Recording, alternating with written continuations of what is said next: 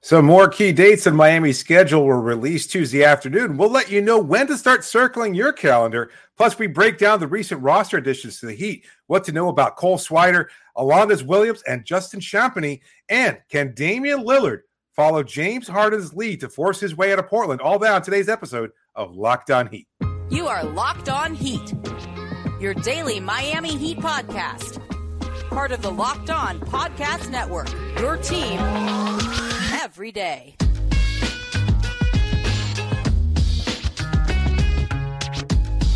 All right, welcome to Locked On Heat, your daily podcast on the Miami Heat. I'm Wes Goldberg, here as always with Dave Vermeil. Wherever you're tuning in on YouTube, Odyssey, your favorite podcast app. Thank you so much for making Locked On Heat your first listen every day. Today's episode is brought to you by FanDuel Sportsbook, official sportsbook of Locked On. Make every moment more.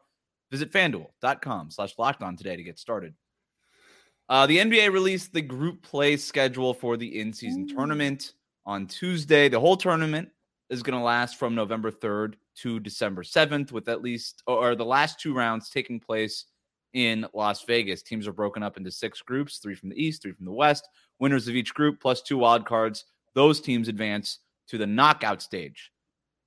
So your group and your group play and your schedule within the group play are actually really important when it comes to who makes it out of group play, who gets to the knockout stage. So here's how the Heat are going to start off. They're going to start by hosting the Washington Wizards. They're going to play then in Charlotte on November 14th, in New York, November 24th, and then against Milwaukee at home, so hosting the Bucks for their last group stage game on November 28th. David, I actually think looking at this, the group stage slate has actually broken pretty well for Miami. It's a tough group with Milwaukee and New York in it, right? 2 playoff teams plus Miami. Charlotte's going to be better than last year because they'll be healthier. Washington, I don't really know what to think, but right, yeah. Exactly. Washington, whatever. But you kind of, it's almost like preseason. You get to start off group play with them at home. Again, I think the schedule, considering that it's a tough group in the first place at the top, broke pretty favorably for them. It's an interesting question because, seeing how Miami responded to last year's regular season, and again, this is not knowing what the full roster is going to be. Are they going to be going to camp with a disgruntled Tyler Hero? Is Damian Lillard going to be energized and ready to take Miami on? Is to embrace the challenge of a new start to his career in Miami? Will Jimmy Butler be healthy? Will Bam Adebayo, be healthy? These are questions that have dogged Miami over the regular seasons of the last couple of years.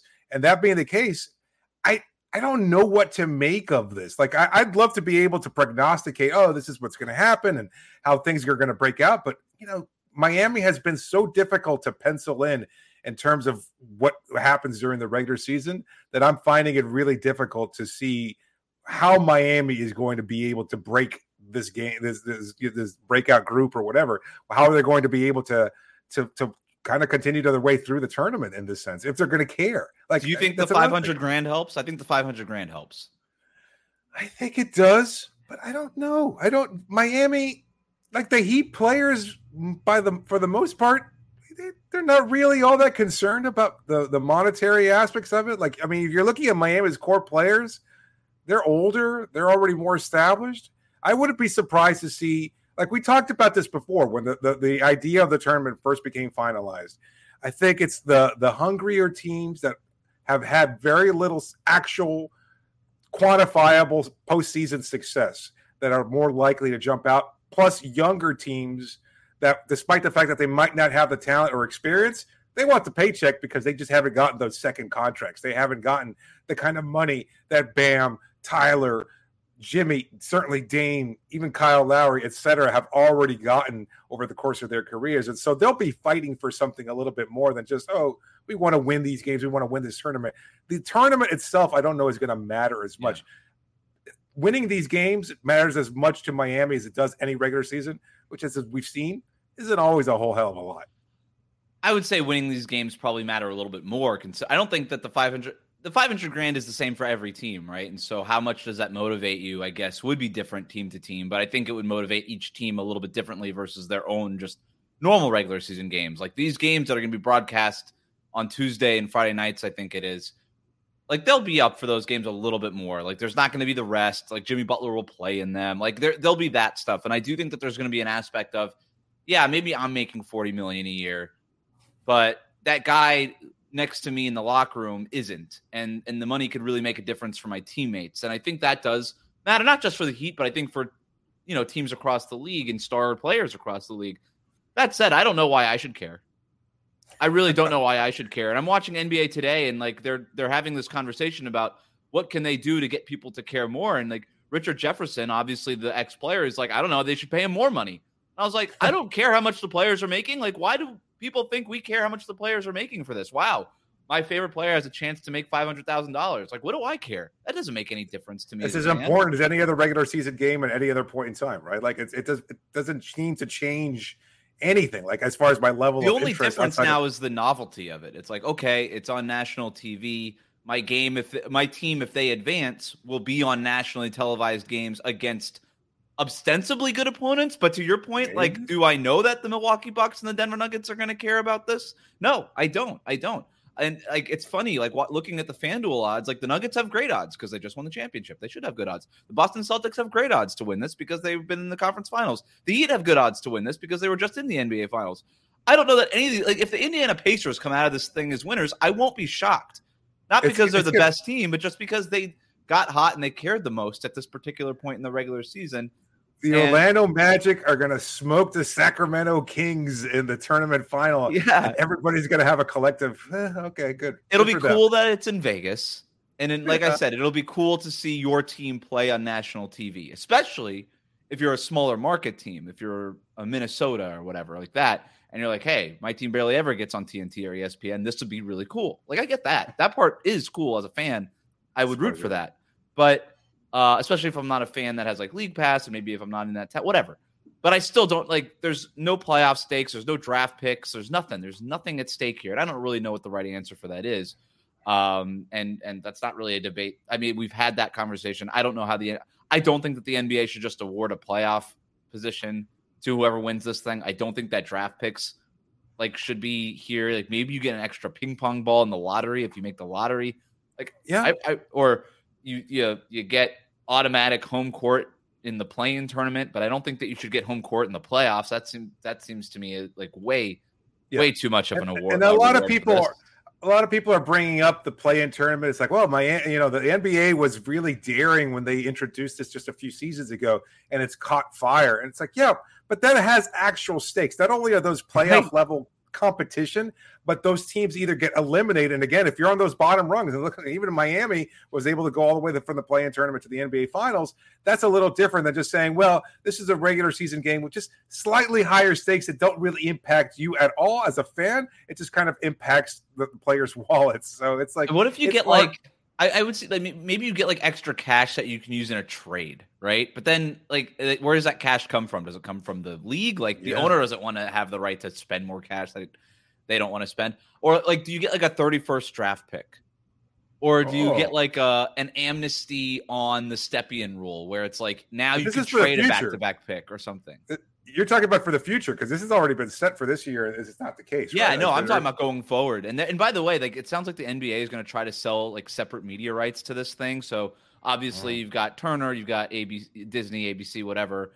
NBC is rumored to maybe try to get in on the next media rights deal. That would be kind of cool if the NBA returned to NBC.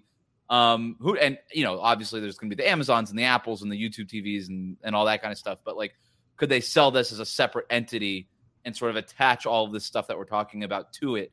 Would be interesting. But to your point, David, yes, all of this is in the future. In terms of right now, I think it'll be fun kind of right now, again, just because of the novelty of it. This is new. Let's see how this works. But that wears off immediately. Like that is a 1-year thing.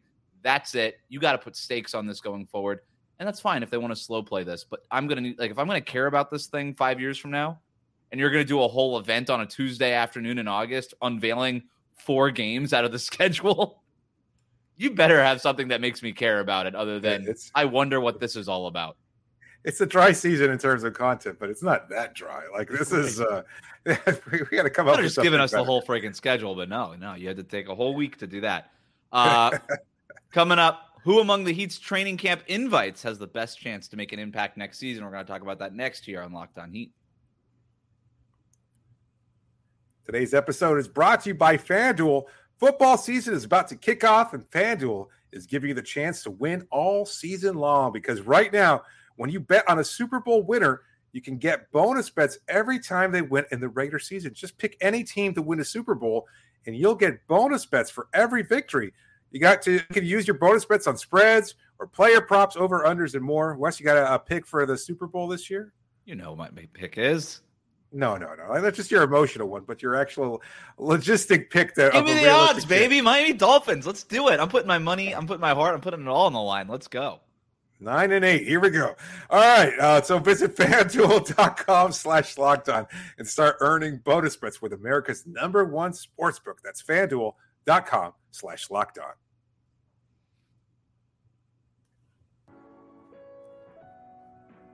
It's going to be one of our years this year. One of these years. Mm-hmm. Maybe even this year. Thanks for making Locked On Heat your first listen every day. Make sure that you're subscribed to YouTube and on your favorite podcast app.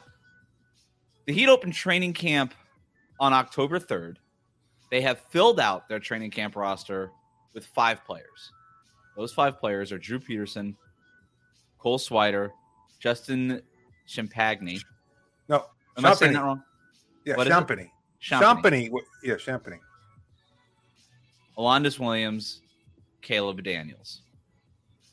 Before we get to who these players are, what they could potentially provide, and why I think a couple of them could really push for one of these two-way spots, shout out to Andy Ellisberg. Just shout out to Andy Ellisberg. Just finding loopholes, doing what Andy Ellisberg does.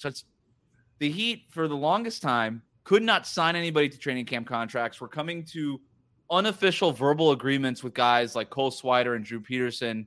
Just like, hey, trust me, just give us some time. We're going to figure this out. And they couldn't sign anybody because you have to have 14 players under a standard contract as part of your 15-man roster.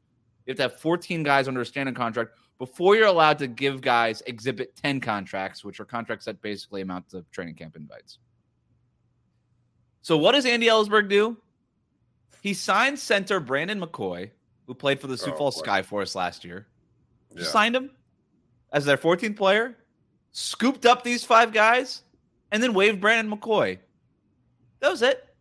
Obviously, McCoy signed to some sort of non-guaranteed contract, maybe made a little bit of money there. I don't know what McCoy's benefit of doing all this was, because he didn't end up getting invited to training camp. He just got signed and waived, so he was doing him a favor.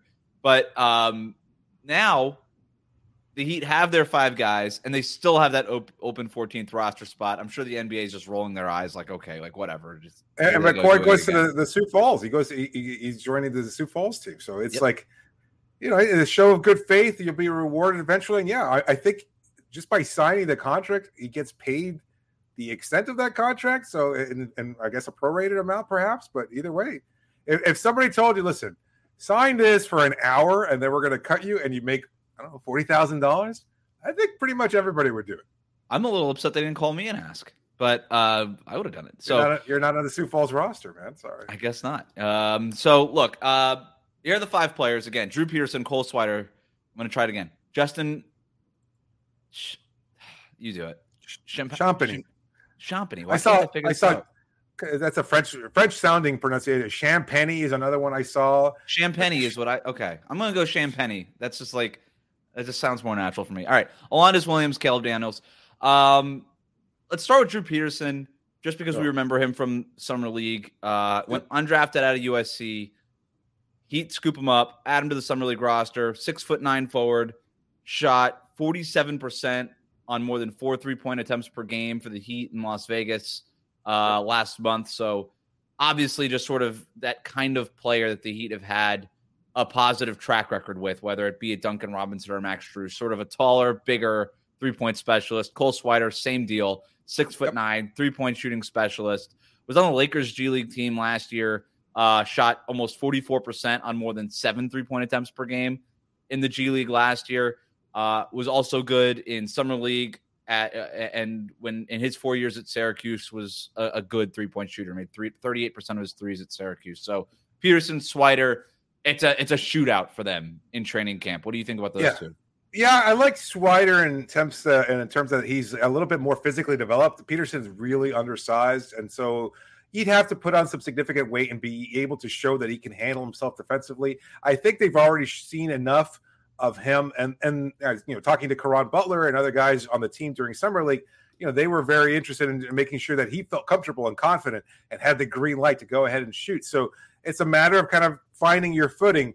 And so in terms of like comparing him to Swider, my feeling is that Swider's probably a little bit further ahead just because he has that kind of experience. Yeah. If they're both comparably sized, and I think Swider's a little bit more developed physically, and yet Swider has a little bit more, again, experience, understanding G League responsibilities, things of that sort. I think he probably has the edge over Peterson, but Peterson's still a guy that they've already invested some time in and can continue to develop him under their watchful tutelage in Sioux Falls. Yeah. So notable, that's probably how it shakes up. I agree with you. Notable that basically as soon as the Lakers waived Swider, the Heat a few days later grabbed him. So they had a guy that they had their eye on. Let's go on to the other guys. Champagny, toolsy wing, 6'6", almost close to a 6'10" wingspan. He's got some bounce, showed some defensive versatility, a little bit of playmaking chops, a little bit. I'm not going to say that he's going to be running offense for him, but he could pass the ball, and we know that Miami likes that. I've spent most of the last 2 seasons in Toronto, a little bit of time in Boston. This is this is Derrick Jones Jr. to me. It's that kind of experiment. Very similar. Similar. Athletic, long, rangy. Could he be this is a guy that might be able to kind of be at that top of that zone. Remember where they used to use Derrick Jones? Be at the top of the zone, spread your arms out wide, get in a defensive stance, and then just jump passing lanes and do stuff. Similarly to Derrick Jones, not very much a 3-point shooter, 11 of 33 from beyond the arc for his career. So there's not a whole lot of sample there, and it's not at a great percentage either. So, but an interesting guy nonetheless. Yeah, it's funny how Boston fans almost immediately after Miami picked him, it's like, oh boy, here we go again. Max Strus part 2. Yeah, the Heat as a constant thorn in our side. Oh, geez. Oh, here we go again. They're going to turn Champagny into a superstar. I don't know about all that. He's raw. He's got physical tools.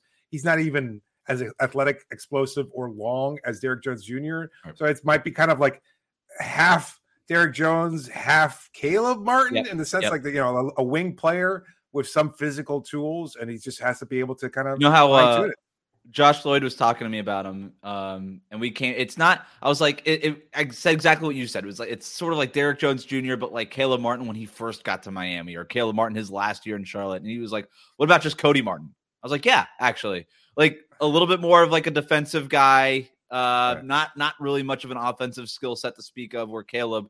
He's got that 3-point shot that he's developed in Miami. Right. It's like Cody Martin and Derrick Jones Jr.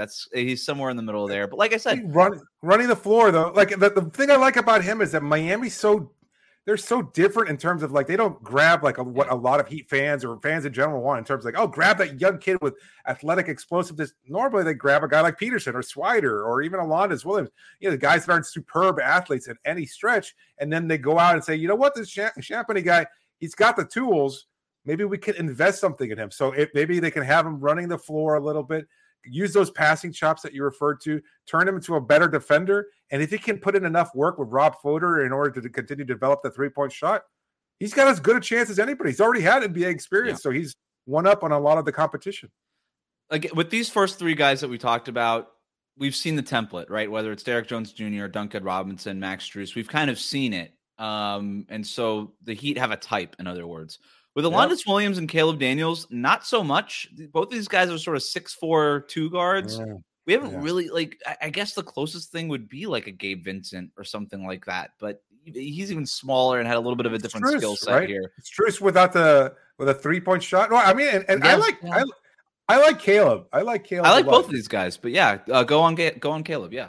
No, I think he's a 4-year player. Villanova, they love their Villanova guys with the Heat, just like Kentucky. Wasn't he smart 5? Kid. I think he was a 5-year player. A 5-year player. Yeah. You're right. So he had a year in Villanova. He was great there. He brought a veteran voice as a transfer. And he showed a lot of pop as far as a 3-point shooter, catch and shoot guy. Not explosive by any stretch again. So it was just he's a smart kid. Really understands his role, brings energy, brings tenacity. They love that kind of guy. So Yes. if there's one player who kind of embodies Heat culture or Heat work ethic and that kind of mentality going in, I think it's Caleb Daniels, I should say, because not to be confused with Caleb Martin. But he's a guy that maybe they could develop, and you could see him. If he buys into Heat culture the way that I expect him to, he could be the next steal for Miami. And you know that they're already capable of finding those kinds of players. They have to find the right guy. And it seems like he might be that type as far as him gravitating towards putting in the work, making the most of limited talent, and still finding a way to impact the game. When everybody, playmates, coaches, talk about him, they always talk about what an impactful guy he is. When he comes in, he's going to make a play. And that kind of stands out too from guys like Caleb and others. They just find a way to have an impact on the game. So he actually spent 6 years, 2 years at Tulane, sat out a transfer year when back in the day when you had to do that, and then played 4 years at Villanova. So he was like a super senior. And going into his second to last season, so the 2021-2022 season, had to overcome a case of myocarditis in order to get back onto the court. So everything you're talking about in terms of the mentality and the overcoming adversity stuff, like he has done this stuff, and he's already 24. He was already 24 by the time the draft happened, right? So, and just one note here, all these guys are exactly 24 years old. Just found that interesting. But in terms of, having the mentality, the Heat culture, the Heat are loving this guy's story. They love everything about this guy. So, and I like him. And towards the end of his career at Villanova, he had to kind of transfer into because he had to shift into a six-man role. And I find that interesting because when you have Caleb Daniels and Alondas Williams played for Brooklyn's G League affiliate last year, averaged 13.5 points per game on 51% shooting, 37.5% on threes, 4.7 rebounds, 2.9 steals. And he was part of Miami's summer league program. Those numbers were pretty consistent, although on a much smaller scale. These are guys that project as sort of that six-man-y scoring two guard coming off the bench, right? Kind of like a poor man's Cam Thomas almost, right? Like that's kind of what I'm thinking of, without like the athleticism and the whole Cam Thomasness of it all. But I find it interesting that Miami went with these two guys, not because I'm with you. I like both of them. I really like Caleb Daniels. I really like the mentality there. And I think the skill sets are interesting. We just really haven't seen Miami go with these kinds of guys, which leads me to believe that maybe there's some belief internally, hey, we actually might need a little bit more of a scoring juice at some point, whether it's probably not this year, but let's get them in the pipeline. Let's start to replenish the farm system that's taken a hit over the last couple of years. And maybe these are additions that could pay dividends if we get them in our program now, maybe a year or two down the line. Maybe there's something here. Yeah, no, it's interesting. I also thought I'm a little surprised, though, that they didn't go with a point guard. So it kind of either shows that they're comfortable with the roster the way it's currently set, or that they have a lot of faith in Bouye and Drew Smith, which is, again, a little surprising considering their performances or uneven performances in Summer League.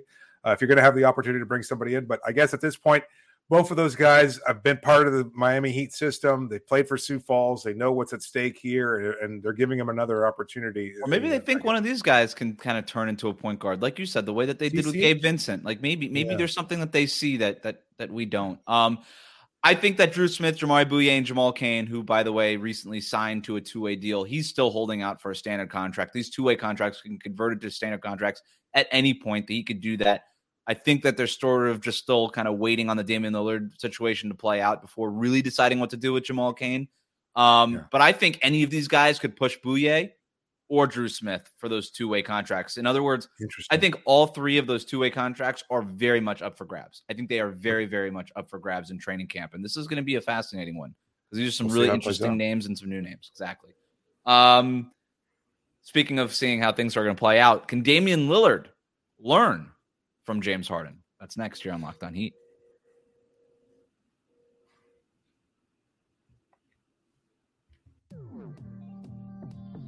Thanks for making Locked On Heat your first listen every day. Make sure that you're subscribed on YouTube and on your favorite podcast app.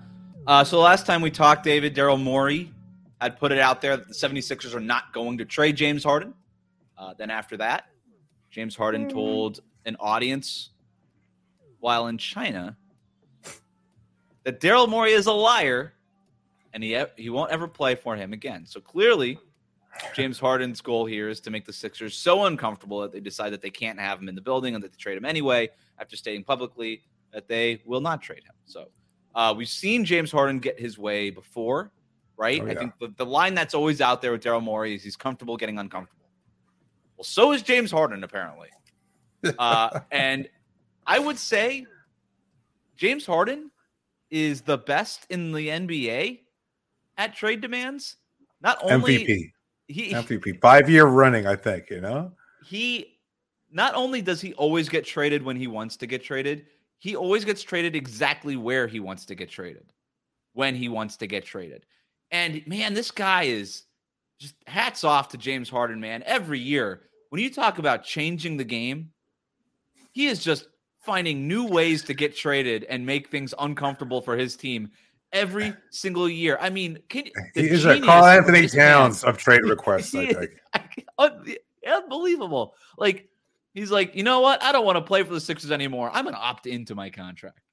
And then I'm going to force them to trade me, even though there's absolutely zero market for me, which is why I had to opt into this deal in the first place. And it's the one category where he leads Dwayne Wade in terms of overall longevity and supremacy, for sure. Yeah. James Harden's genius far surpasses Dwayne Wade's genius when it comes to making things uncomfortable and getting his way and getting traded. I mean, there really is no comparison. There really is no comparison. Dwayne Wade has the edge on the court, right? Let's be clear, but that doesn't even matter. Clearly, that doesn't even matter anymore. So, look, I don't know if James is going to get his way this time, but at least he's doing something. As uncomfortable and as ridiculous and as much as we joke about it on here. And that brings me to Damian Lillard. Sure. Who is doing the opposite of James Harden. Damian Lillard is doing nothing. Damian Lillard is doing absolutely nothing. Should Damian Lillard take a page out of James Harden's playbook here and make things more uncomfortable for the Blazers? He did reference the Blazers publicly. I believe he was at a concert of some kind, and he was out there, and he said something to the crowd, and he said something to the effect of, "Y'all got me sweating like a Blazers game." And then there was a little bit of intrigue based on that because a fan responded or thought he had heard, or they heard, "You got me sweating like a Blazers fan." And then that got Dame's attention, and then Aaron Fentress had to chime in. So there's all sorts of intrigue here about the whole. Cut the music crap out. There was also that Instagram video of the Will Smith's "I'm going to Miami" thing 2 months ago, whatever that was. You know what?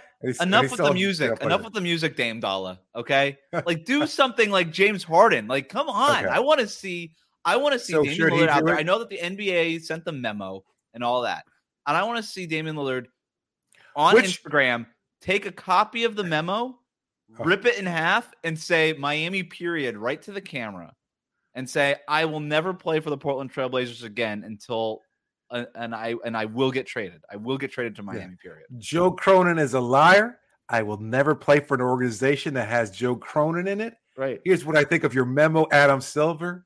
Light it on fire and just put it right there. That would be fantastic. Actually, you know what? I've got to say, as much as I, of course, want Dame traded to Miami, I don't think he should pull that. I think the reality is, he's already taken so much, no pun intended, heat for his gesture of requesting a trade here, which is, again, in very sharp contrast to the fact that nobody seems to give a damn about James Harden not only requesting a trade to a specific team that might not even necessarily want him, but doing it really badly, boldly, and blatantly in a very, just obvious way by telling people in China, "Hey, you know what? Daryl Morey's a liar." I couldn't even imagine something like that. If Jimmy Butler went out and said Pat Riley and Andy Ellisberger are liars. As a Heat fan, you would be miserable hearing that your star player feels that way about the front office. They're a liar. Their pants are on fire. Who cares, dude? They're all liars.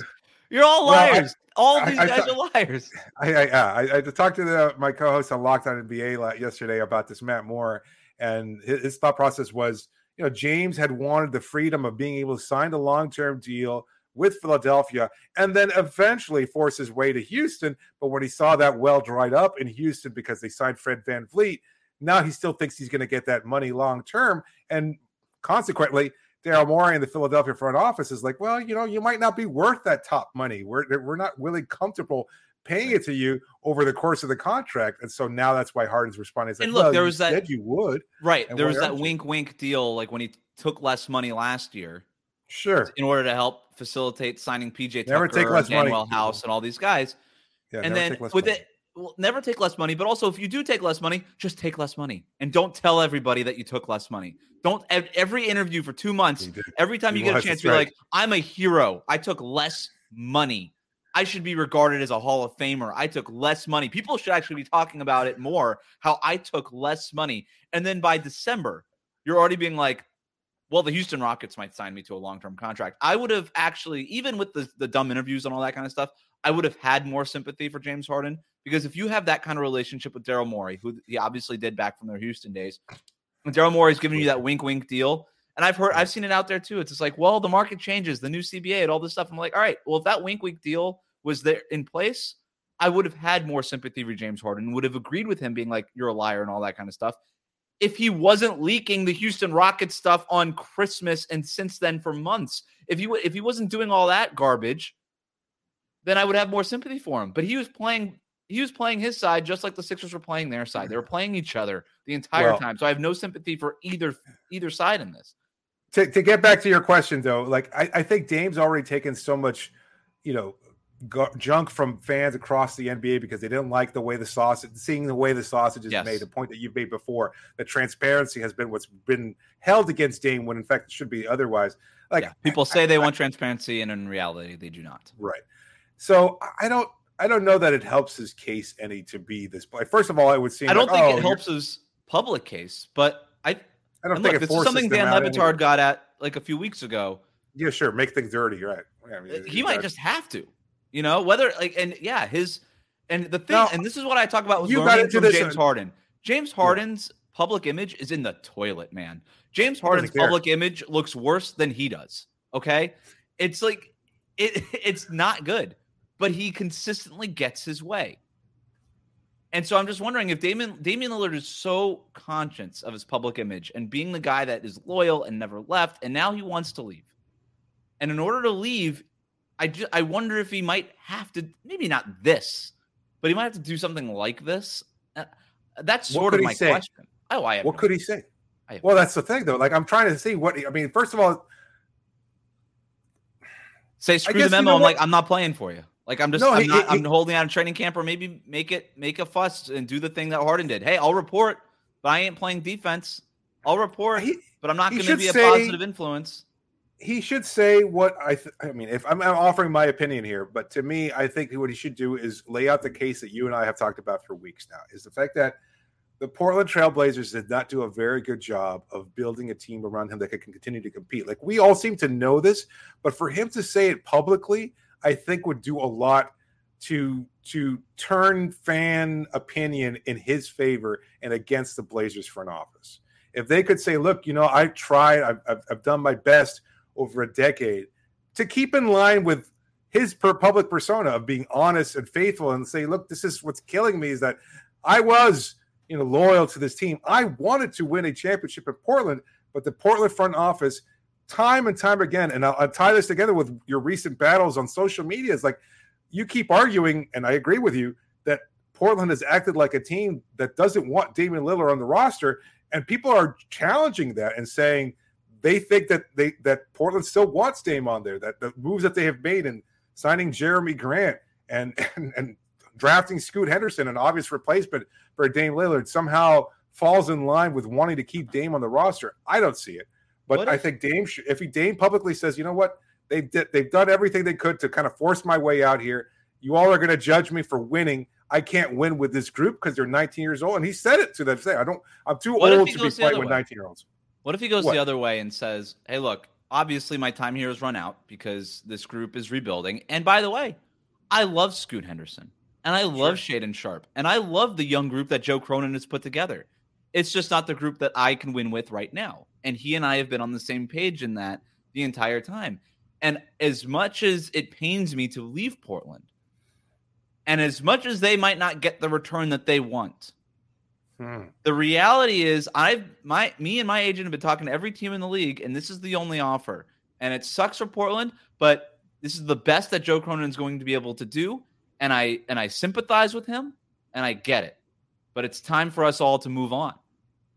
And if he could actually sway public support, the opposite of what Harden is doing against Daryl Morey, if Dame could sway public support in favor and actually provide some shield to Joe Cronin, because what's Cronin's thing right now? The only reason he's holding up things is he's protecting his own job, which I totally get. He's protecting himself here. He thinks that if he makes a bad trade, it's going to look bad on him and he's going to lose his job. That's what he's worried about. Self-preservation. And if Dame can actually earn him some points in the polls here and just say, look, this is the best he's going to do. And look at all this great stuff you already have. Look at Scoot and Shaedon Sharpe. You know who wasn't drafting like this? Joe Cronin's predecessor wasn't drafting like this. You know, he drafted me and CJ, and that's it. Yeah, like you guys are lucky. You guys are so lucky. And so if he could go that way, that is a big flip. The wheel for Cronin to get a little bit more comfortable and get on the phone with Miami and actually figure out how to get this deal done. Oh, I don't know. That seems like it's interesting. It seems though, I think we can both agree, whatever side he takes or whatever angle he takes, he's got to do something. And I don't know. The memo just wasn't enough, and I know that a memo was kind of empty, really, in terms of like being able to limit what we can do. Because if you can write that memo and say that players should not disclose these things, then you can't have James Harden going on a goodwill tour in China in front of 2 billion people and saying Daryl Morey is a liar. Daryl Morey's already in enough hot water. Yeah, he knows his audience, man. Yeah, James Harden knew exactly what he's doing with that. Pinpoint precision. If he shot that well in the playoffs, they might have won a championship this past year. Can I give you one more idea that the Miami Heat should do? Yeah, sure. I think they should publicly put the offer out there on that's never a billboard, like in Times Portland. Square. No, in Times Square. Portland. No, do it in Portland. No, yeah, in Portland. Keep Portland weird. Tyler Hero, 3 first-round picks, 2 first-round pick swaps. All right, here's what you're going to build: an electronic billboard that you can control from Miami.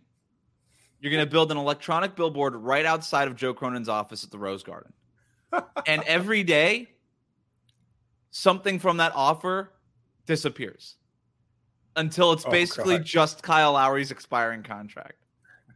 It seems like a movie plot at some point, like you're holding somebody hostage or something like that. You think the offer's bad now. Yeah. If you wait a week, every week that goes by, something's coming off of it. Every day you don't accept our current offer, Joe. One of these names gets taken off the list. Clock ticking down. Yeah, doomsday clock. Yeah, absolutely. At this point, no, because then that kind of puts Miami into a bad spot. I love the theatrics of it. It just doesn't seem very realistic yet. It's the only offer out there, and it will only be the only offer out there, regardless of how bad it is. If it's just Duncan Robinson, it's still the best offer that Portland has for Damian Lillard. Well, it's just funny. It kind of ties back to what we said on Sunday's episode is that, could Portland just say, no, what? Forget it. We're just going to keep Dame. Like, we're not going to get anywhere close to value. We're not going to get anything that we even want. Let's just keep Dame. That's the other thing that's weird. They haven't really said that we're just going to keep him. Like, the Sixers at least came out and said, we're just going to keep this guy. Yeah. Like, Portland, even after his comments, like Portland wants to trade him.